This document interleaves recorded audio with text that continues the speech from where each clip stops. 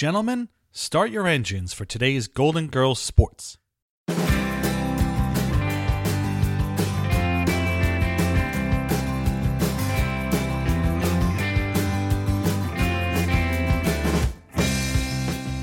Marcus Allen. Mike Tyson. Extra innings. The tight end decoys, so it looks like we're running a draw play. Magic Johnson. Bobby Holt. Tampa Bay Bucks. And they're off. The pig takes the lead. The chicken... The Bloom is Off the Rose premiered on January 5th, 1991, the 13th episode of the show's 6th season. It was written by Philip Jason Lasker and directed by Matthew Diamond.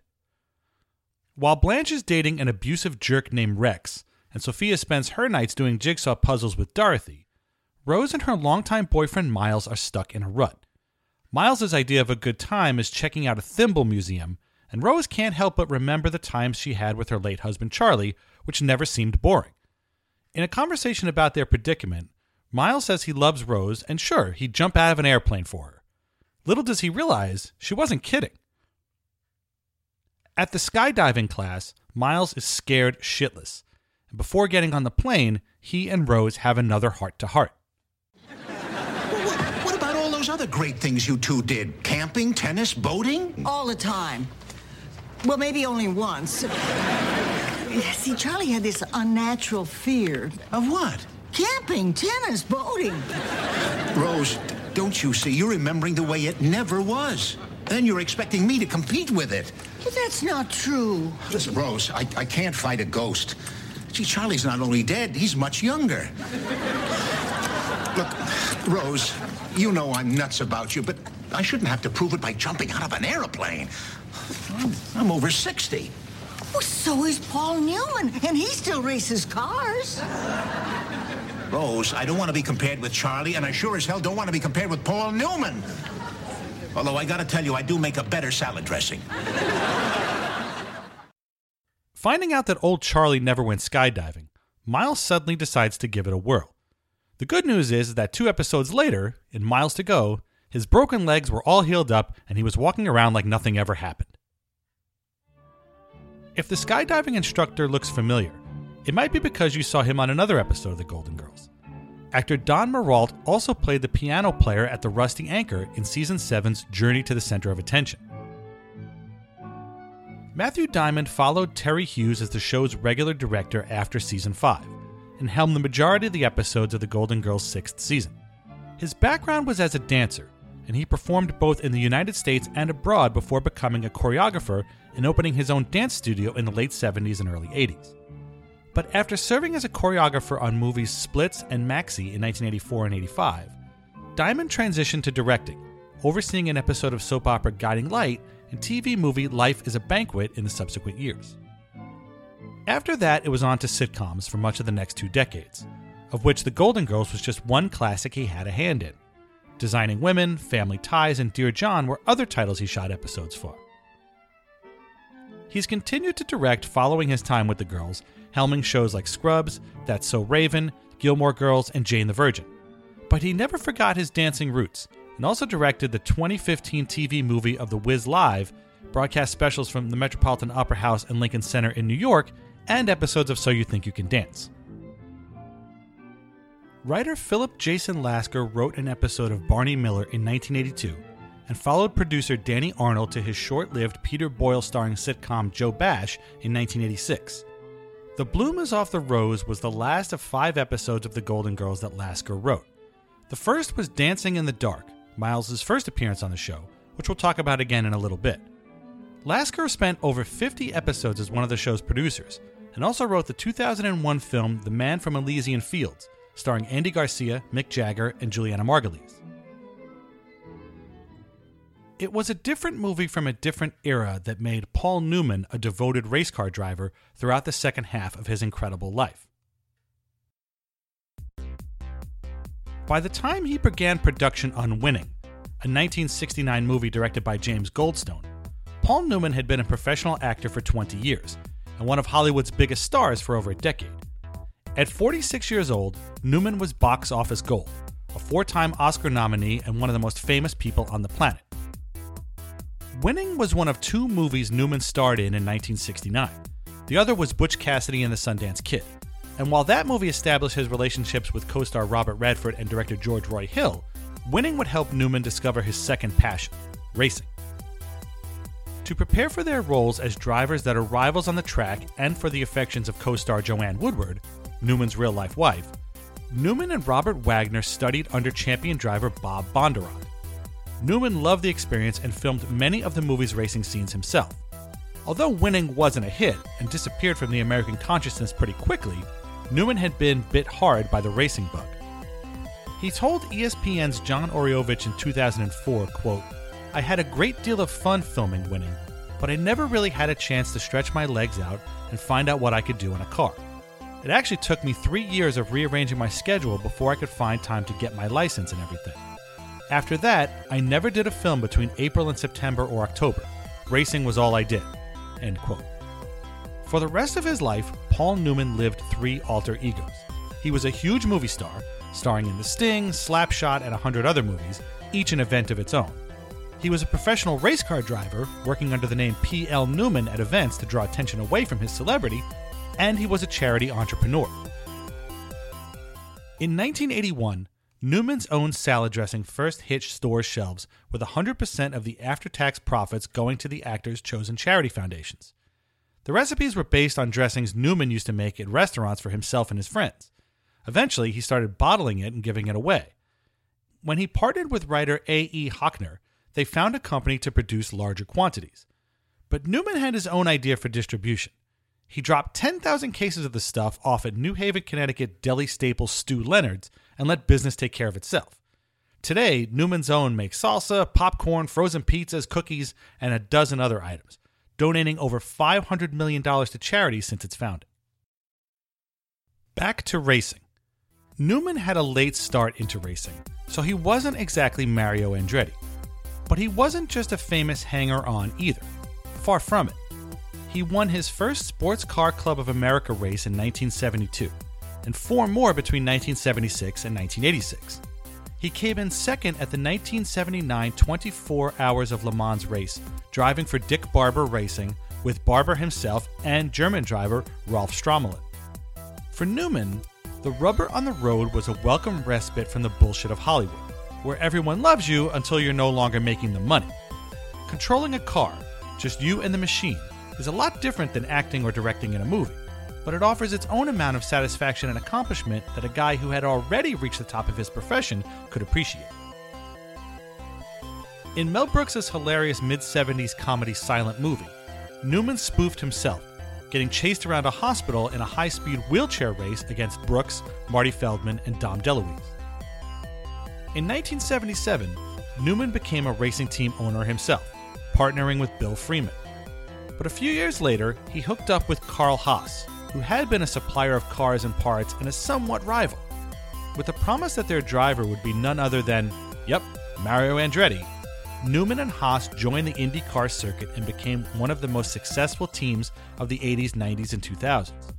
Drivers for the team included not only the elder Andretti, but his son Michael, British racer Nigel Mansell, and Frenchman Sebastian Bourdais, all of whom won championships under the Newman-Haas banner.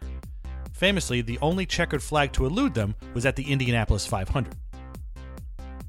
His involvement in and love for racing never abated, even while his acting and businesses continued at full force. He won his only Oscar in 1987 for Martin Scorsese's The Color of Money. During the filming of that movie, Newman took co-star Tom Cruise to Daytona, where both actors drove a couple of laps in a stock car. The experience allegedly inspired Cruise to make racing drama Days of Thunder, which was released in 1990. When he was 70 years old, Newman was part of the winning team at the 1995 24 Hours of Daytona race. In August of 2008, at the age of 83, Paul Newman took a few final laps in his GT1 Corvette at Lime Rock Park in his home state of Connecticut. A month later in September, he passed away of lung cancer, which he had been diagnosed with 18 months prior. His final on-screen role was, ironically, as a talking automobile, playing the old, wise Doc Hudson in Pixar's first Cars movie. In 2015, a documentary entitled Winning: The Racing Life of Paul Newman explored the actor's racing career in detail.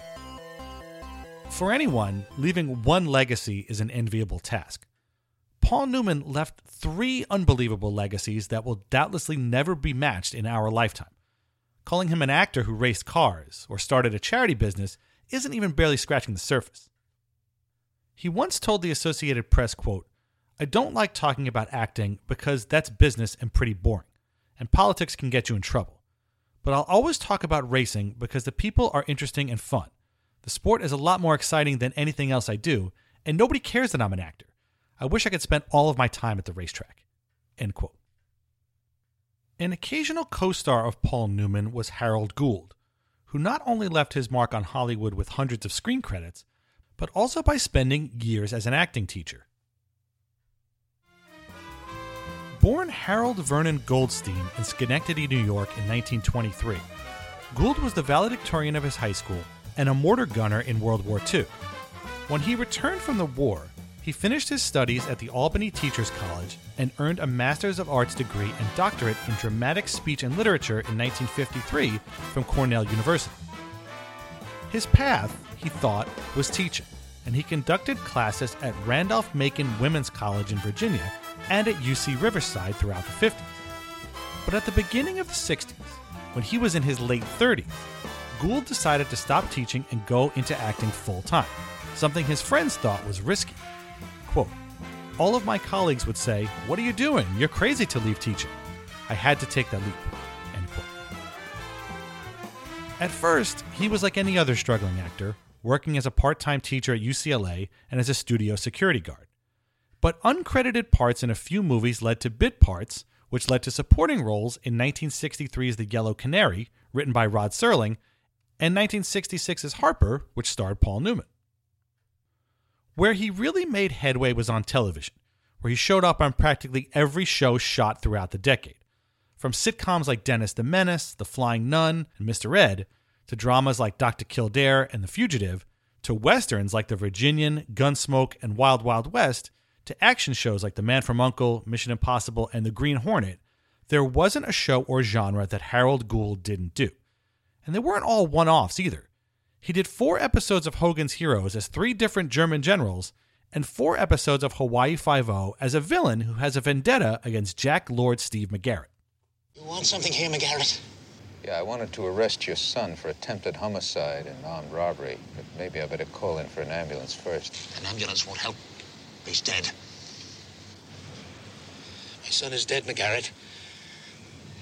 Dead, and you killed him. No, Vashon, no. I shot him. You killed him. You and his grandfather a long time ago.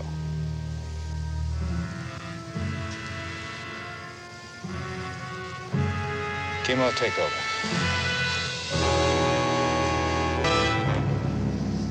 McGarrett dies. His big movie break came in 1973 in George Roy Hill's Oscar-winning masterpiece, The Sting. Gould played Kid Twist, the dapper and impeccably dressed conman that was an integral part of Newman and Redford's crew, out to get one over on Robert Shaw's greedy gangster. A big role in a big movie was a huge step up for Gould, whose prior credits had been supporting parts in B pictures or larger roles in TV movies. He then graduated to comedies by Woody Allen and Mel Brooks, who cast Gould as the main villain in the previously mentioned silent movie. Seriously, that movie's hilarious. If you haven't seen it, please do. In a 1972 episode of anthology series Love American Style called Love and the Happy Days, Gould played Father Howard Cunningham, with Ron Howard as his son Richie. The episode was a hit and was to become the basis for a sitcom of its own. But a delayed production let Gould take a play in Europe, and when the show went to series, the role was recast with Tom Bosley as Mr. Cunningham, a role he would embody for over 10 years. Decades later, Gould was philosophical about the missed opportunity. Quote, "Those are painful decisions. On the other hand, I probably would have shot myself after 2 years. I need variety in my work." End quote. His biggest TV break came in 1972 on The Mary Tyler Moore Show, a place where a lot of actors had their big breaks. There he played Marty Morgenstern, father to Valerie Harper's Rhoda and husband to Nancy Walker's Ida. He continued the role when Rhoda was given her own spin-off show in 1974, and did 17 episodes over the next 4 seasons, earning an Emmy nomination for his work in 1978. Marty was an understanding, level-headed father, always ready to dole out advice, characteristics Gould would make his bread and butter for the better part of his career. The steady stream of roles continued into the 80s, which started with a trio of TV movies in which he played studio mogul Louis B. Mayer. He was nominated for another Emmy for his work in all 3 projects. He was also a regular on the short-lived sitcoms Foot in the Door and Spencer. Gould always believed the stage was his first love, starting there in summer stock in the 50s and returning to it throughout his life. He won an Obie Award for the off-Broadway show The Increased Difficulty of Concentration, and also appeared in The House of Blue Leaves and Thornton Wilder's The Skin of Our Teeth. In the early 80s, he starred on Broadway in Neil Simon's Fools and in Grown Ups, written by Jules Feiffer and co-starring Bob Dishy, who would play another one of Rose Nyland's boyfriends, Mr. Terrific. But it was in 1985, in the show's first season, that Gould first entered the Golden Girls universe. Only it wasn't as Miles Weber. It was as Arnie Peterson in Rose the Prude, the series' 3rd ever episode, written by Barry Fanaro and Mort Nathan and directed by Jim Drake. Arnie is a nice guy, and he really clearly likes Rose very much. The reason she's such a prude is because she hasn't been close to a man since her husband Charlie died, and the way he died was in bed with her. So she's got some issues to work through, and she and Arnie hash them out in a cruise ship cabin. Betty White was nominated for an Emmy for Rose the Prude and won the award for Outstanding Lead Actress in a Comedy Series that year, the first Golden Girl to do so. All 4 actresses would win Emmys by the time the show's 4th season premiered. Gould would return to the show in Season 5's Dancing in the Dark. Rose meets college professor Miles Weber at ballroom dancing classes, but is intimidated to go out with him due to the obvious difference in their intelligence levels. A first date at Miles' house with all of his other college professor friends goes terribly for Rose, but Dorothy convinces her to try again with a sports metaphor. Honey, you know, anybody would feel out of her league in a room full of college professors. You should have a home field advantage. Why don't you invite them over here? Dorothy's right. We can create the illusion that you're interested. It's a hell of an illusion. Maybe we should just saw her in half. During the date, a different sports joke illustrates the cultural differences between the two. Oh, listen, Rose, I was wondering, if you're not busy Saturday afternoon, the university is playing Shostakovich. Oh, I'd love to go. And I'll bet we beat them. Rose, honey, it's not a team, it's a composer. Oh, I better get the dessert. I thought I'd give you a hand with the dessert. What's wrong, Rose? It's not a team, Rose. It's a composer. Couldn't you pretend it was a team and make him look stupid? But in the end, Miles assures Rose that he likes her because she's refreshingly different from anyone else he knows. So the two keep dancing together for the show's next 3 seasons. Writer Philip Jason Lasker said that giving Rose a steady boyfriend, the only Golden Girl to have one throughout the show's run, made audiences happy because they liked seeing her happy. And having Miles be a more intellectual character gave the writers room to mind the contradictions between the two. Quote, "By making Miles a college professor, we could explore how one's self-image affects a relationship, and whether love requires intelligence compatibility. We didn't know at this time that Miles would end up becoming a recurring character, but he and Betty, despite us saying the characters were so different, worked so well together as a couple." End quote. Miles shares a lot in common with the Golden Girls' other recurring male character, Stan Zbornak, played by Herb Edelman. While Miles is nerdy where Stan is schlubby, both guys like to think they're strong, manly men, only to realize that they need the support of the ladies in their lives. They're also both cheapskates, which is never not funny. But Miles was always sensitive, never selfish like Stan, and a lot of the sitcom situations between he and Rose came from one or the other worrying that they weren't good enough. Gould found the experience of working on the Golden Girls to be fun and relaxed, and enjoyed acting with the confident ladies on a tightly run show. About his scenes with his on-screen girlfriend, he said, quote, "Betty in particular was a great person to be in a scene with. we'd often work out bits of business that we'd come up with together. And when we'd be outside the door waiting for our cue to enter, and we'd look at each other, you could see she was having fun." End quote. Betty White's only concern was her co-star's famous facial hair. Quote, "The only worry I would have was that I always had to make sure my lipstick was all powdered down, because I didn't want to get it on his nice white mustache." End quote. Gould would do a total of 13 Golden Girls episodes, all the way up to the show's fourth to last episode, Rose, Portrait of a Woman. That run includes a subplot we've talked about before, in which Miles is discovered to actually be Nicholas Carbone, a one-time mob accountant from Chicago that turned state's evidence against his former clients, necessitating enrollment in the Witness Protection Program and a new life as an Amish man named Samuel Plankmaker. Miles eventually returned to Miami full-time in Season 7, and the whole saga was never mentioned again. It is a shame that Harold Gould's Miles never got to meet Nancy Walker's Aunt Angela, reuniting Rhoda's parents in Miami. As we said in episode 24, Gould enjoyed being able to drop in and out of the Golden Girls because it allowed him to do other projects. One of those was Singer & Sons, a very short-lived sitcom Gould starred in alongside B. Arthur's one-time Maude co-star Esther Roll. Another was a TV movie, Mrs. Delafield Wants to Marry, in which he was nominated for an Emmy for his work alongside the legendary Katharine Hepburn. After his time on the Golden Girls, Gould settled into a diverse array of old man roles, many of which were listed in their respective credits as Grandpa. He played Grandpa Spencer in the first Stuart Little movie, opposite Estelle Getty, Grandpa Disguisey in the awful Master of Disguise, and just Grandpa in the 2003 remake of Freaky Friday. Once, he played Albert Einstein in an episode of Touched by an Angel. He also remained on stage, and in 2006, at 82 years old, he joined the national touring company of the play Tuesdays with Morrie, based on the national bestseller by pint-sized sports writer and schmaltzmeister Mitch Albom. His last two roles were in a short film called The Day the Music Died, and an episode of FX's Nip Tuck, in which he played a Holocaust survivor keeping a horrifying secret. In September of 2010, 7 months after that episode of Nip Tuck aired, Harold Gould passed away of prostate cancer at the age of 86. He was never the star. To most people, he was the quintessential that guy, an actor whose name you might not know, but whose face you have absolutely seen someplace before, perhaps in a few things.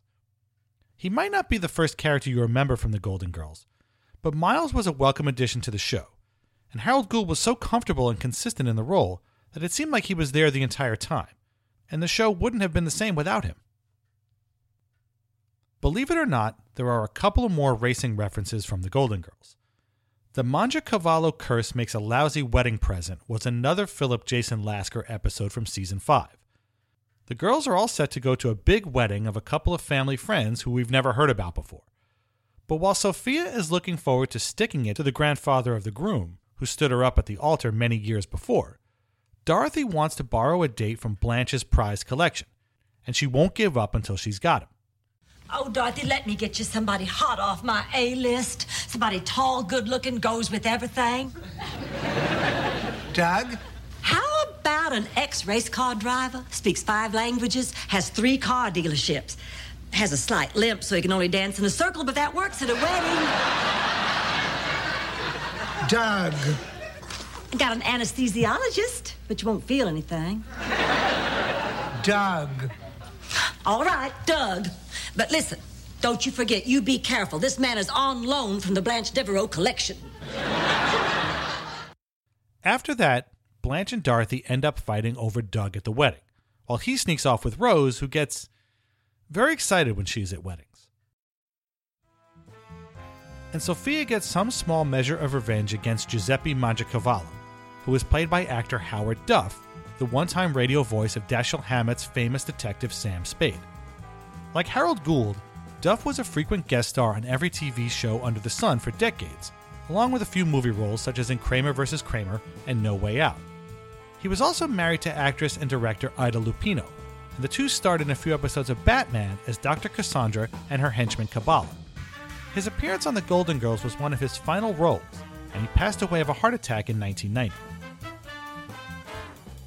The Mangiacavallo Curse Makes a Lousy Wedding Present is a ridiculous title, and according to Philip Jason Lasker, B. Arthur hated it. Quote, I remember one time, right after we finished a table read for an episode, it could have been this one, that B muttered aloud to herself, do you bring in someone to come up with these lousy titles? I was sitting right across from her and I said, B, that's my title. This is where B's brutal honesty came in, and I loved her for it. She said, I'm sorry I hurt your feelings, but it's a lousy title. End quote. Finally, we have another long title, The Case of the Libertine Belle, which was the second episode of the show's final season and was written by Tom Whedon. Blanche has organized a murder mystery weekend for her coworkers, and Dorothy is more excited than anyone, lapsing into the kind of speech that Howard Duff used to deliver as Sam Spade. Is there any chance I could persuade you girls to join me for a murder mystery weekend? Blanche, are you kidding? I have read every word Dashiell Hammett and Raymond Chandler ever wrote. Now, Sam Spade and Philip Marlowe have become a part of me. She had more curves than the Monaco Grand Prix and was twice as dangerous. Her jewelry was mute testimony that Charlie Chaplin wasn't the only tramp who hit it big in this town. You do this on first dates, don't you, Dorothy? The mystery weekend ends up with Blanche, of all people, being accused of murder, and Dorothy playing the role of the entire Scooby Gang to prove her innocence. The Triple Crown of motorsports are the Monaco GP, the Indianapolis 500, and the 24 Hours of Le Mans. Established in 1929, the Monaco GP remains one of, if not the most prestigious race in the world. The 161-mile race winds through the streets and tunnels of Monaco, taking over the entire city-state every May. Although it's shorter than every other Formula One event, its narrow course makes it extremely difficult, and it doesn't leave much room for passing, which some drivers have vocally complained about. But the race is only one small part of the draw of Monaco. The continental location is known as a place where the rich and famous play, and that goes double for when the race is on. A fashion show and auction the night before the qualifying runs carries a $600 entry fee. You may run into a supermodel or two, or maybe even Tom Brady, on a yacht the day of the race. A 4-night stay in a hotel overlooking the course could run you over $75,000. But if things get too crazy, you can always stay at a lounge with a nearby helipad and spend $4,000 to take a short hop over to the airport in Nice, France. On second thought, maybe you're better off just watching it at home on ESPN. I have to confess, I'm not a big fan of auto racing. New Yorkers have a wealth of pro teams to choose from, so racing just isn't that big a deal in this part of the country, even if we're in the minority. I am a big fan of Paul Newman, and he's long been my favorite actor. I've seen a ton of his movies, even some on his small list of stinkers. One of those was When Time Ran Out, a disaster movie set on an erupting volcano, which was also directed by James Goldstone, the same guy who made Winning. One time, Golden Girls Elvis Quentin Tarantino said he'd rather saw his fingers off than watch Winning again. I could tell him that When Time Ran Out makes Winning look like Reservoir Dogs. It's awful. Seriously, it is terrible. But one of the remarkable things about Newman's remarkable career is that most of his movies were very good, if not all-time classics. And the thing I love most is that in a lot of them, his characters are usually unbelievable assholes. Guys like Fast Eddie Felson, Hud Bannon, and Reggie Dunlop should be among the least likable people ever depicted on screen. But there's something about the way Newman played them that makes them not only compelling, but weirdly likable. It's a feat very, very few actors have ever been able to pull off. The opposite can almost be said about Harold Gould, who spent a lifetime playing instantly likable old men. His face was so sincere and his voice so calming and his mustache so mesmerizing that you couldn't not trust him, even when he was supposed to be the villain.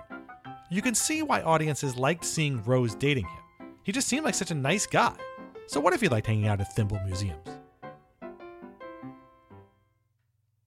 Next time on Golden Girls Sports, we go back to baseball, but this time with scandal.